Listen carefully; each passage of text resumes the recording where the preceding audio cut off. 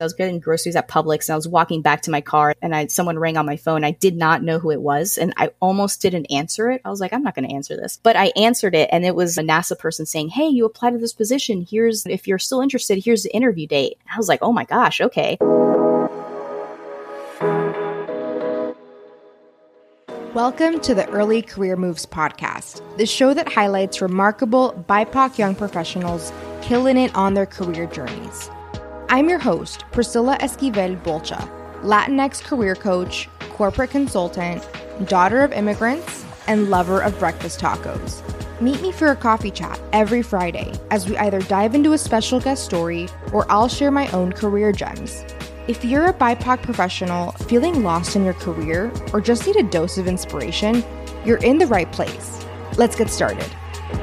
Hey y'all, welcome to episode 41 of the podcast. Today we get to hear from an amazing Latina aerospace engineer working at NASA, Joan Melendez Misner. Joan on this episode breaks down what her journey has been like to become an aerospace engineer. She had to overcome 13 job rejections from NASA. 13.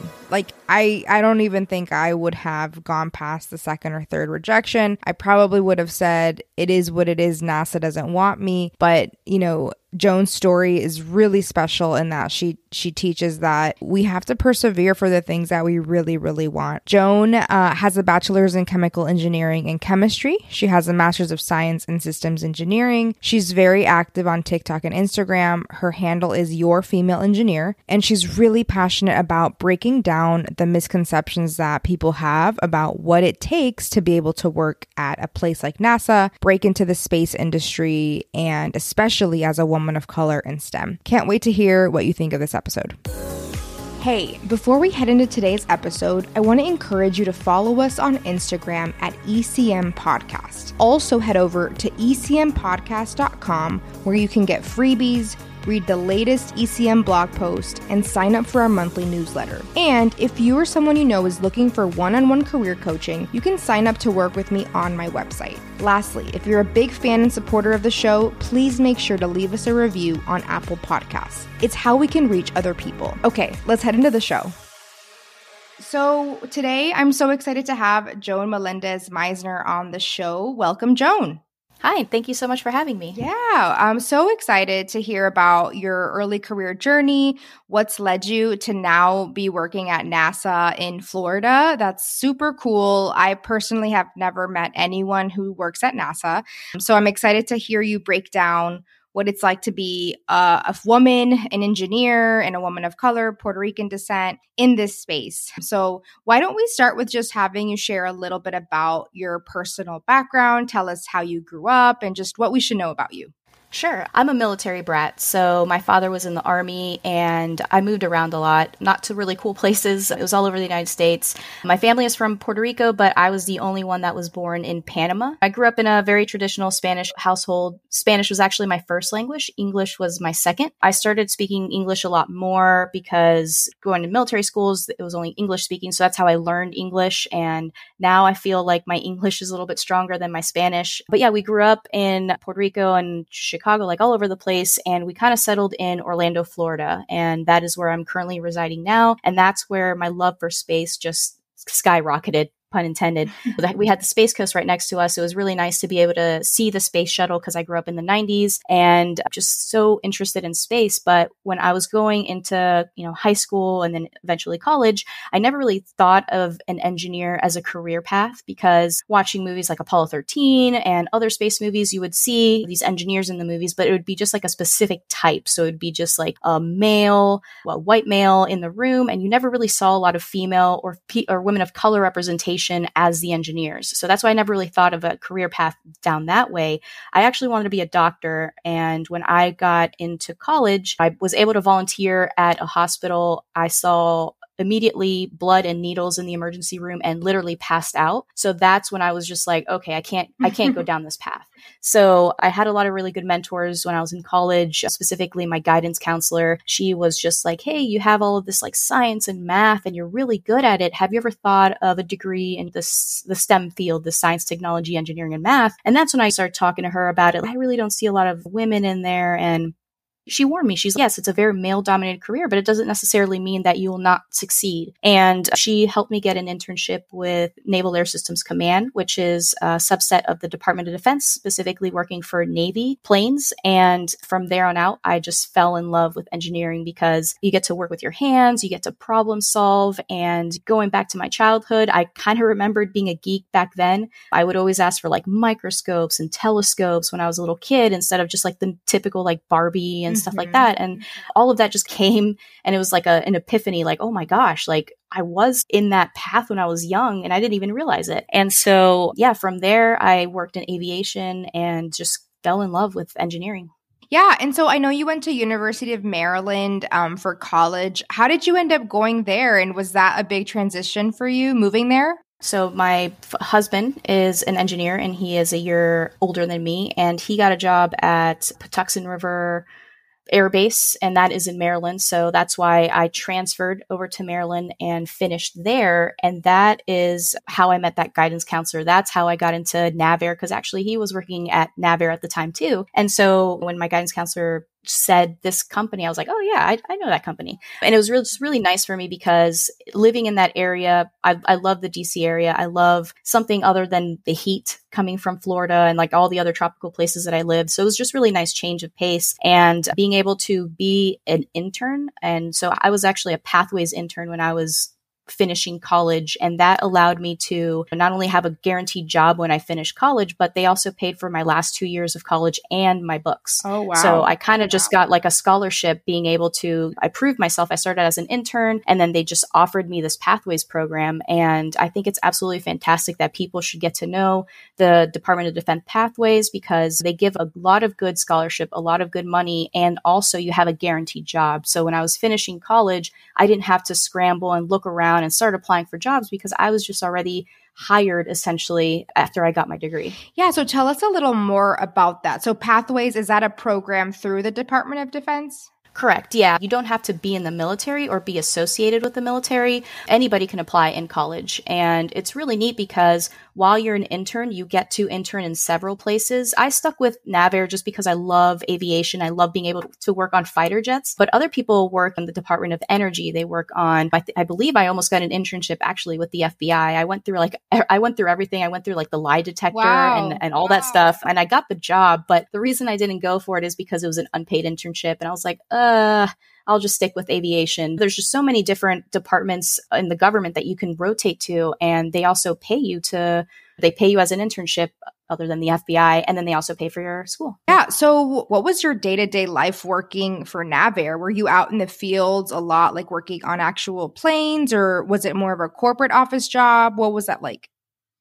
So the cool thing about NavAir is it's all of it combined. I actually started off, since my degree and my background is in the chemistry, chemical engineering round, I started in the lab. So I was qualifying biofuels for the Navy. At the time, the Navy was really looking to go into like being more energy efficient and more green. And so they had a goal that by like 2015, we should be using 50% of our fuel should be made from alternative fuels. So corn or other than petroleum. So my role was to qualify these fuels from all over the world. These companies had these different kind of alternative fuels, and we would qualify them for operations on the plane or even on the ship. So we were able to do both sides. It was really cool, but at the same time, it also sparked my interest to work specifically on the hardware, like on the actual jet. And at the time, the chemistry chemical side, you were mainly in the lab, and it was fine for me for about a year or so.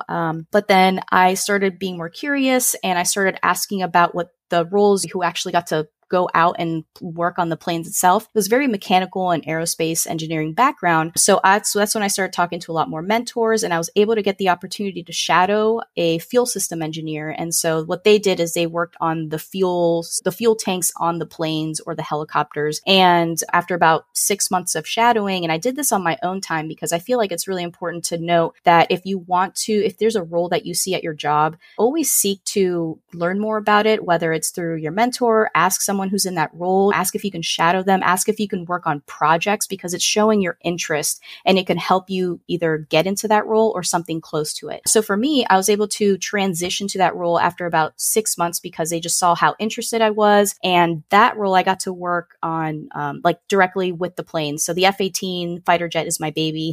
I worked on that plane for so long. I worked on their engines, on their fuel system. I got to do so many cool things. So my day to day just kind of varied. Sometimes I would have engineering investigations. So if there's an engine that would flame out, we would obviously need to research and see what's wrong with that engine because we wouldn't want our sailors that are overseas to be flying in these jets and then something go wrong. So as an engineer, we're always there to make sure that everything is up to par. And so it allowed me to travel all over the world. I was able to go to Japan for about 2 weeks because there's a couple bases out there and I was essentially the subject matter expert and I was investigating these engines. So I was out on the field a lot and then it was just really cool. And then Navier also obviously has the corporate side where it's like more business office and you can rotate to those positions as well. So honestly, like it gives you such a good spectrum from day to day, like starting hands-on stuff, or if you want more something like a corporate life, working in an office, you can do that too.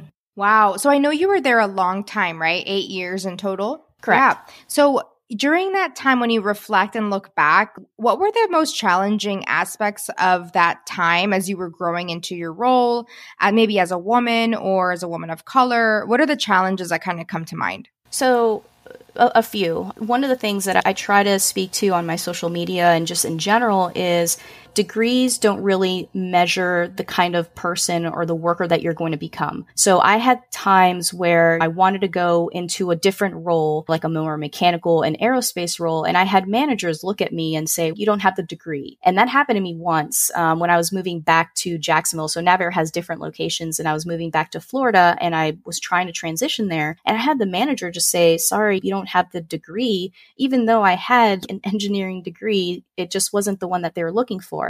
So I had to prove myself. I think I kept at it. And then he finally just transferred me and hired me. And I just felt like I had to prove myself even more just because I didn't have that aeromechanical background. But to me, and anybody else, when you start a job, your background, yes, you have that engineering background, but it's not necessarily going to teach you how to work on an F-18 or how to do engineering investigations. That's more like on the job training. So that's why it kind of took me a little bit aback. And then finally, when I moved over to the space sector, that manager was like, I wish I would have hired you sooner. That's the exact same thing that he told me. Because he just regretted it because again, a degree gets you through the door, but once you're in the job, to me, you have that like problem solving background. As long as you have that dedication and motivation to learn something new, which I did at the time and I still do, it shouldn't hinder you from going into different roles. So that was one of the challenging things that I had. Another one was being one of the only women in the room. I was a lead engineer on a project and just doing one example. We were all meeting for the first time. There was like contractors all over the place. I was the lead engineer on this project. It was the first time that we were all going to meet because it was a brand new project. So I walked into the room and someone, a male coworker, again, I have never met anybody, but it was just a male engineer, comes up to me and specifically asks me, hey, can you take notes during this meeting? And I looked around and I was like, I'm the only female in the room. Why are you asking me if I should be the one taking notes? And that's something that we have to deal with on a day to day as being a woman in a very male dominated field. And so I was taken aback a little bit, but instead of just yelling and all that stuff, what I like to do is I'd like to take things calm. So I kind of looked at the person and I was like, sorry, I'm going to be busy. And so after that, I walked to the very front of the room and I introduced myself as the lead engineer on the project. And I just remember I didn't look at him directly, but I can feel just like the amount of embarrassment on this person's face. And so as a female engineer, like I said, in a very male dominated career, I try to talk about all of these microaggressions. They may not be intentional sometimes, but they are something that we have to change in the mindset in a very male dominated career. And that's why we need more women in these fields. So it could just be a little bit more. So those microaggressions, even though they're intentional or not, can disappear because why should the only female in the room be the one taking the notes? It should be something that everybody should be doing, not specifically a gender specific role. I love that. I think that, yeah, those microaggressions are so rampant in the male dominated industries like finance or investment banking, engineering. Right. And it always falls on women, people of color to have to manage all of that. And it might seem, oh, it's just like one comment, but when it happens repeatedly over years, it can become so burdensome. Right, absolutely. And that's what I love about the community that we built on social media, this like women in STEM community, because a lot of my really good friends, I have never met in person. Like I have just started following them this past year during the pandemic, and I feel like I've known them for years because the community is so tight. And not only do we need that, but there's so many men in this community. As you know, there are male allies. They're the ones who, if they were in the room, they would go up to that guy and say, take your own notes. So it's equally important to have those allies in your corner so they understand what we have to deal with on a day-to-day basis. Yeah.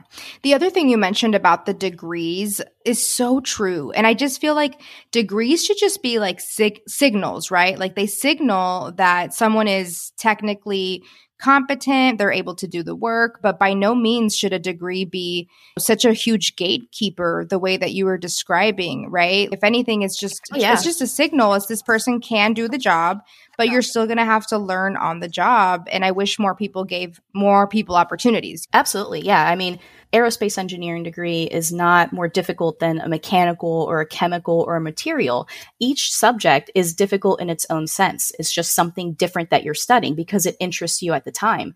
And so what I love to talk about this, especially on social media, and eventually if I become a manager one day, I'm going to be the change for the future because, as you said, a degree is just an open door saying that you are smart enough to finish an engineering degree. So how are you not smart enough to do a different role? So that just doesn't make sense to me. So a lot of the stuff is you should give people a chance because a degree doesn't really tell the whole story. At the time, I was really interested in chemistry, but I'm not going to be interested in chemistry for the rest of my life. Everybody's career, or at one point, they pivot. And so like right now, I'm an integration engineer for NASA. Like I never thought that I was going to be an integration engineer when I was in college. And there's nothing that I could study that could prepare me to keep course correcting throughout your career because your interests change. And so being able to, like you said, if you gatekeep someone just because they don't have the correct degree, it's just you're losing that opportunity for someone who is trying to prove themselves that they can know the stuff and be a very dedicated worker.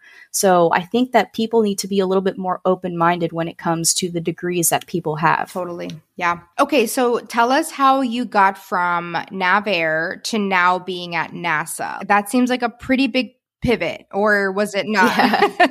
Yeah. So when I moved to Orlando, like space was always in the back of my mind. As I mentioned, I would go there for field trips. So I love NASA. I love space in general and the concept of just exploring other planets.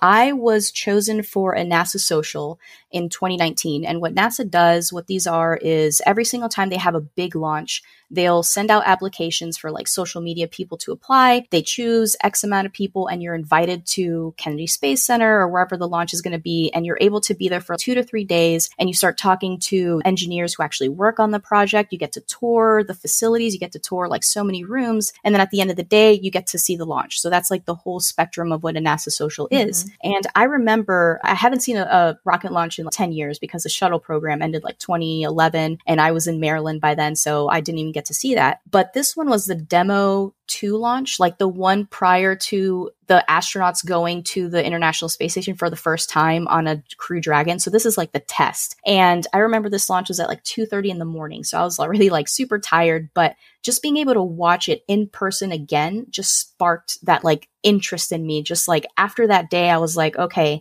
I'm going to do everything possible to move to the space sector. And I was just like, at the time, I talked to so many engineers. I made so many cool connections, but it's not an easy transition. I will say that the aerospace or, the aviation industry is really good in preparing you for a career in space.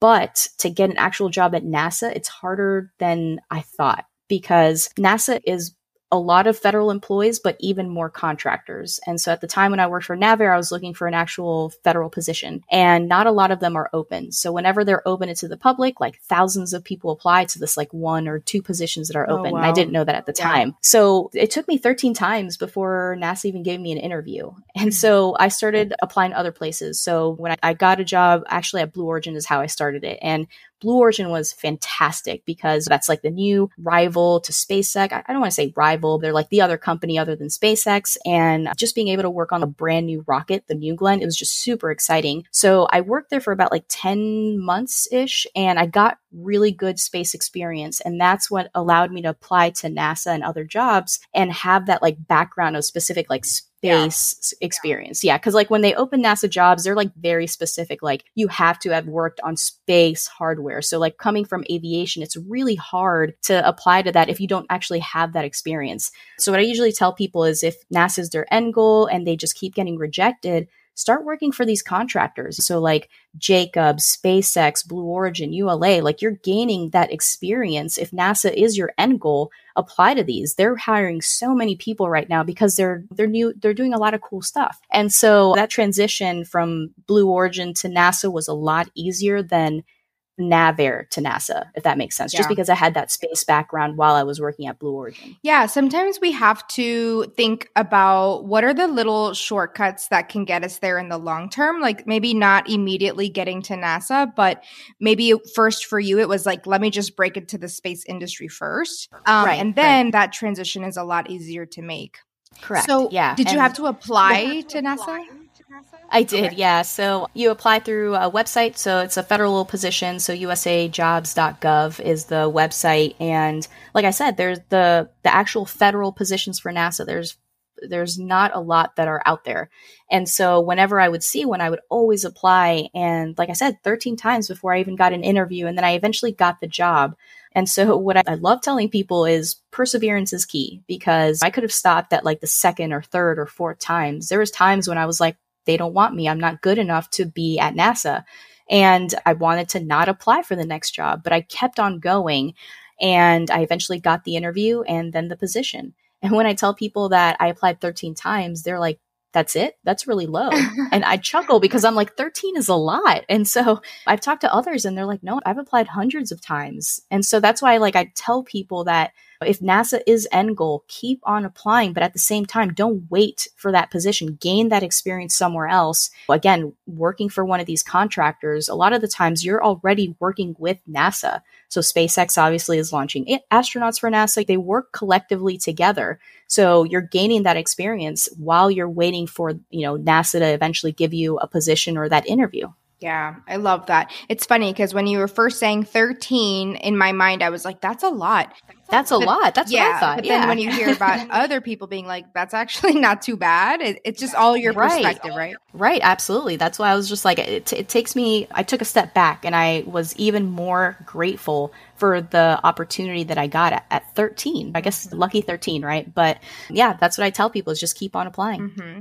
Okay. So when you finally got that offer extension for NASA, what was that day like for you? I remember it specifically, to this day. So it was during the pandemic. It was when everything started, March of 2020 is when I got a call saying, hey, when you're I think I was getting groceries. I was getting groceries at Publix and I was walking back to my car and someone rang on my phone. I did not know who it was. And I almost didn't answer it. I was like, I'm not going to answer this, but I answered it. And it was a NASA person saying, hey, you applied to this position. If you're still interested, here's the interview date. And I was like, oh my gosh. Okay. So I almost didn't answer that call. And then when I got the interview, after I interviewed, I was like, oh, I didn't get this. I did so bad. The interview was just so bad. And so again, that's me thinking of negative thoughts again. And then 2 weeks later, I was again at the grocery store and this person called me and they're like, hey, we would like to offer you the position at NASA. I was like, what? like, wait, what? Like every single step of the way, I was like, I'm not going to get it. I did horrible, like all of this stuff. And then I just remember the sense of shock on my face. It was like something that I accomplished. Like I was going towards this goal and I finally got it. And even along that way, I was doubting myself. That imposter syndrome was coming in. Like I did horrible. I'm not going to get it. But yeah, it was just, I just remember I was at Publix and screaming internally. And then when I got to my car, I actually did let out a scream and I was like, oh my gosh. That's amazing. Congrats again, because that's such a huge accomplishment. Were the interviews like really rigorous in terms of technical skill, or was it like what were those like kind of?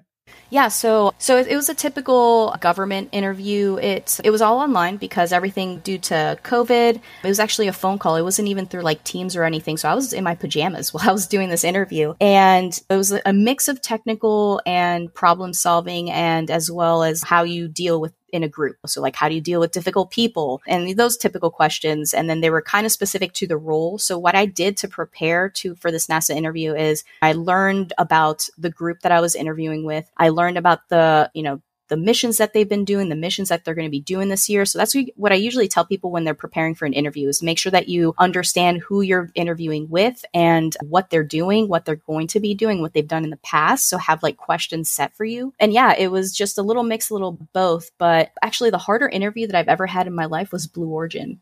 To be honest, Blue Origin was intense. It was like I talked to a recruiter and then she like asked me about my resume. After that, I got to a manager, and these are both phone interviews. And then he was like digging deep into my technical background. And then the third interview was an in-person interview, and it was an all-day interview. So like I had to prepare a presentation, an hour-long presentation talking about myself, and it presented in front of 8 people. Wow. And so from there, we went to one-on-one interviews, and it was like 30-minute one-on-one interviews with every single person that was in that room. Jeez. And then the very last person was the manager that was looking to hire me. And so he would tour me around the facility. It was amazing. I loved it. And then we went into a room, and I remember he was like, he wrote down a question for me. And this is a real life question that our engineers are dealing with right now. And like did a free body diagram. And it was essentially like a really physics intense question. And I was like, I wasn't prepared for that. I was like, oh my gosh, it took me aback a little bit. But what they try to do in whatever interview that you do, if they are doing anything technical, they're trying to understand how you tackle the problem. Not necessarily if you're going to get it right, but how you tackle it. So I was just like, this is what I would do first. And then he kind of came in. And so we kind of tackled the question together. Obviously, there isn't going to be an answer if their engineers are still trying to work on it. But it was just a way to see how you would problem solve a question. Yeah. And I thought that was really interesting and really intense. But no, the NASA one was just all online. There were super nice people. There was 3 interviewers on the question. They would ask specific questions about the job. And I was just really happy that I did that research beforehand, because it really helped me answer a lot of those questions, even though I thought that I did bad, but I guess I did right. Yeah. So when people think about NASA or the space industry, what are the different kinds of careers that people could pursue? I know we know about aerospace engineering, but what are other careers that people could pursue? Yeah, so this is one of the myths that I try to debunk on my social media is they always think that NASA, you have to be an aerospace engineer and that's it. And I'm here to tell you that I don't have an aerospace engineering degree, yet I'm still working as an aerospace engineer, if that makes sense. NASA hires everybody from scientists to all kinds of engineers to non-STEM majors. We have public affairs, we have lawyers, we have business office, we have accountants, we have outreach people who do specifically that. They are literally the ones who set up events for schools, and then they have the swag to give out. Then they get the engineers to talk about their jobs. So there's just so many different jobs that you can get at NASA that isn't just aerospace engineering. And that's what I hope to portray on my social media. Yeah. Yeah. So I would love to hear about your social media account. Tell us about how this started. So this started, my social media, like anybody else, I started back in when I was in college, 2014. But at the time, I always thought the social media was for foodies and travel bloggers. So I even started trying to take travel pictures when I traveled. And sometimes I would take food pictures. And that's what I thought Instagram was. It wasn't until the end of 2019 that I changed my handle. So at first I was Lawyer Up. If any of you guys are Breaking Bad fans, that was the lawyer of Walter White. So I changed it to Your Female Engineer. And it wasn't until all of 2020, the pandemic was horrible, but at the same time, it allowed me to work from home and then have that like free time instead of commuting to like actually dedicate to social media. And I started posting pictures of when I was in aviation, then when I started Blue Origin, and then now NASA.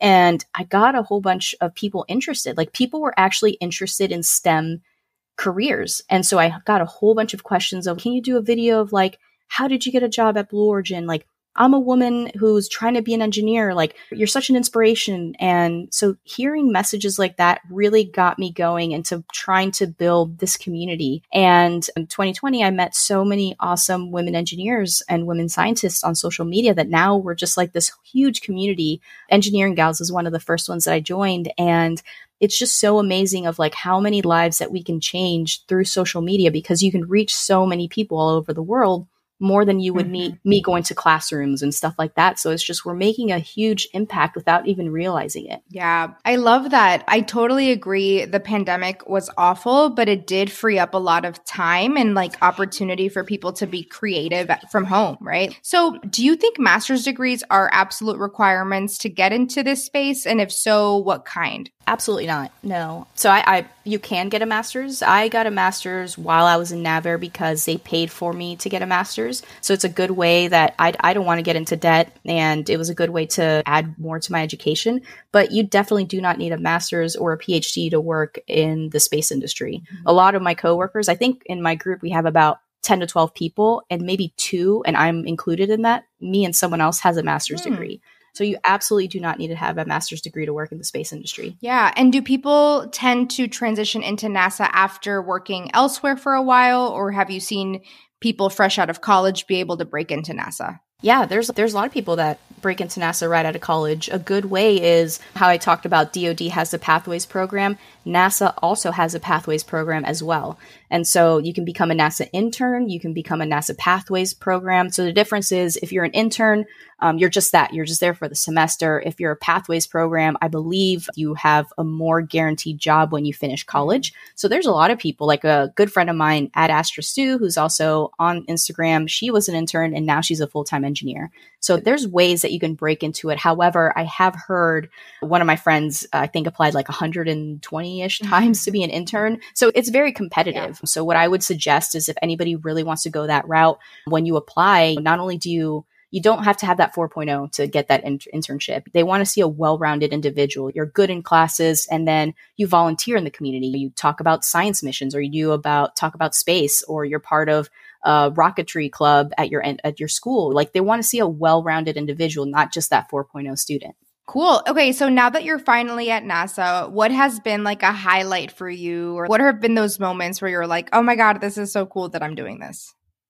I mean, every day I pinch myself, to be completely honest. But the weird thing is I started NASA during the pandemic, so I've just been working from home. So I've not really met anybody on my team. And so a couple of times that I had that oh my gosh moment was last year when Sentinel-6 launched, which was one of the spacecraft that's currently orbiting the planet, and it's gathering the data on the height of our oceans, which will help us combat climate change.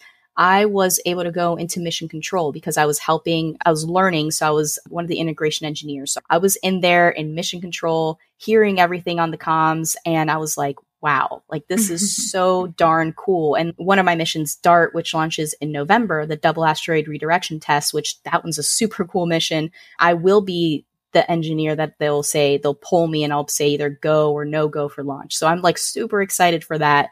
The other like amazing moment was a few weeks ago, I got to go to Johns Hopkins Applied Physics Lab and physically work on the space hardware. So like I mentioned, DART that launches in November.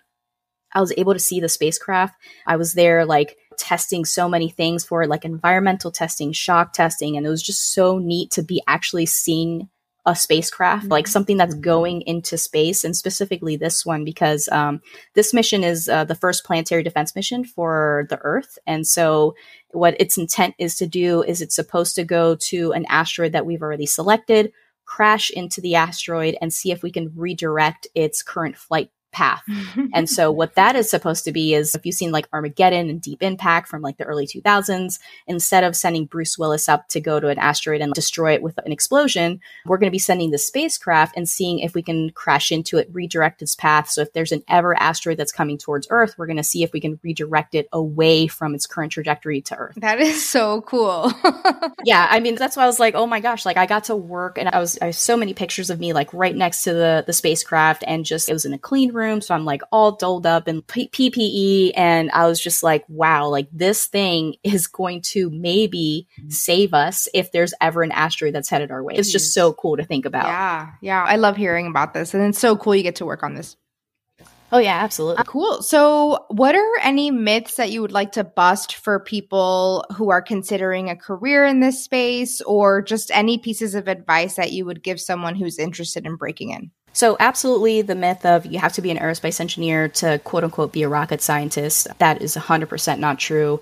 That's kind of going full circle with the whole degree thing. Like you have to have a certain degree to work in aviation or in space. You don't. You just need to have that. If you're looking to be an engineer and a scientist, you have to have that STEM background. And that's pretty much it. You just apply to these positions and see if you get an interview. So that's one of the myths that I definitely want to bust. And the other one is just in general, the fact that women in the space industry, women in STEM in general, because when I was growing up, when I thought of a rocket scientist, I think I mentioned, I thought of like Apollo 13. They were white, they were male, there were 4.0 students. And so I thought I had to be a complete genius to be a rocket scientist and work at NASA. And it always deterred me away from applying to an internship and all this stuff, because I had a 3.2 when I graduated. It's not a bad GPA, but it's not a super genius 4.0. So that's another myth that I love to bust, is you don't have to have that 4.0. A lot of the times NASA is looking for a very well-rounded individual, because a lot of the times when they look at like a 4.0 student, that's what they do, is like they're working to be that perfect student. And I'm not trying to deter anybody from trying to be that 4.0 student. That's amazing if you are. However, for me, when I was in college, I was involved in so many clubs. I was involved in the Society of Women Engineers. I was involved in the Society of Hispanic Professional Engineers. I was doing a lot of volunteering. So maybe I wasn't that 4.0 student, but I was doing so many things on the side that I thought would help me get a better position in life. And so I try to tell that, and I try to tell people through my social media, is apply even if you don't have that 4.0. I think to be an intern at NASA, you just need a 2.9. I think it's 2.9, not even a 3.0. So I want people to know that that's what kind of deterred me away from applying to be an intern at NASA, is because I thought that it was like, I thought of Bill Nye the Science Guy, you had to be like white, male, 4.0, but that's 100% not true. Like we need a good, diverse workforce. A perfect example is last year we were supposed to do the very first women's spacewalk. And I think at the time, the first time we attempted it, the spacesuits, I think that they only sent were like male, suited for men, and it wasn't really suited for women. And so we need more women or other backgrounds in all sectors, not just space, because we need that different perspective to build these spacesuits for women versus men, like stuff like that you don't really think about, more like outside the box thinking. So definitely apply if you're not that 4.0 student, because they're not just looking for 4.0.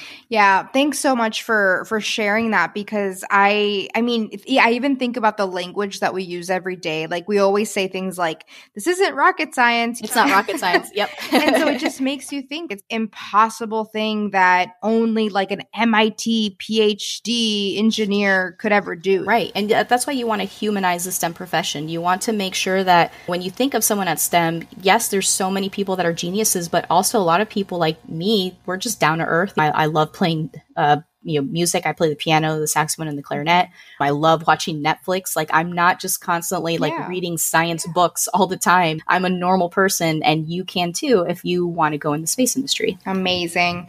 Great. Thank you so much for being with us, Joan. Where can people find you online? So you can find me on Instagram and TikTok and Facebook as Your Female Engineer, and on Twitter as Astro Joni, because Your Female Engineer was too long. Awesome. Thanks so much for being with us. Yeah, thank you so much for having me. This was a lot of fun. And thank you so much for, doing this podcast, being able to give us a voice. I think it's amazing what you're doing. Hey, are you thinking about changing careers? Then you need to head over to my website, ecmpodcast.com, and sign up to get your free 20-page guide that I wrote with you in mind. I wrote this guide to help you change careers and get really clear on what it is that you want to do next. Career clarity is key to a career transition journey. All right, can't wait to hear what you think about it. Have a great week.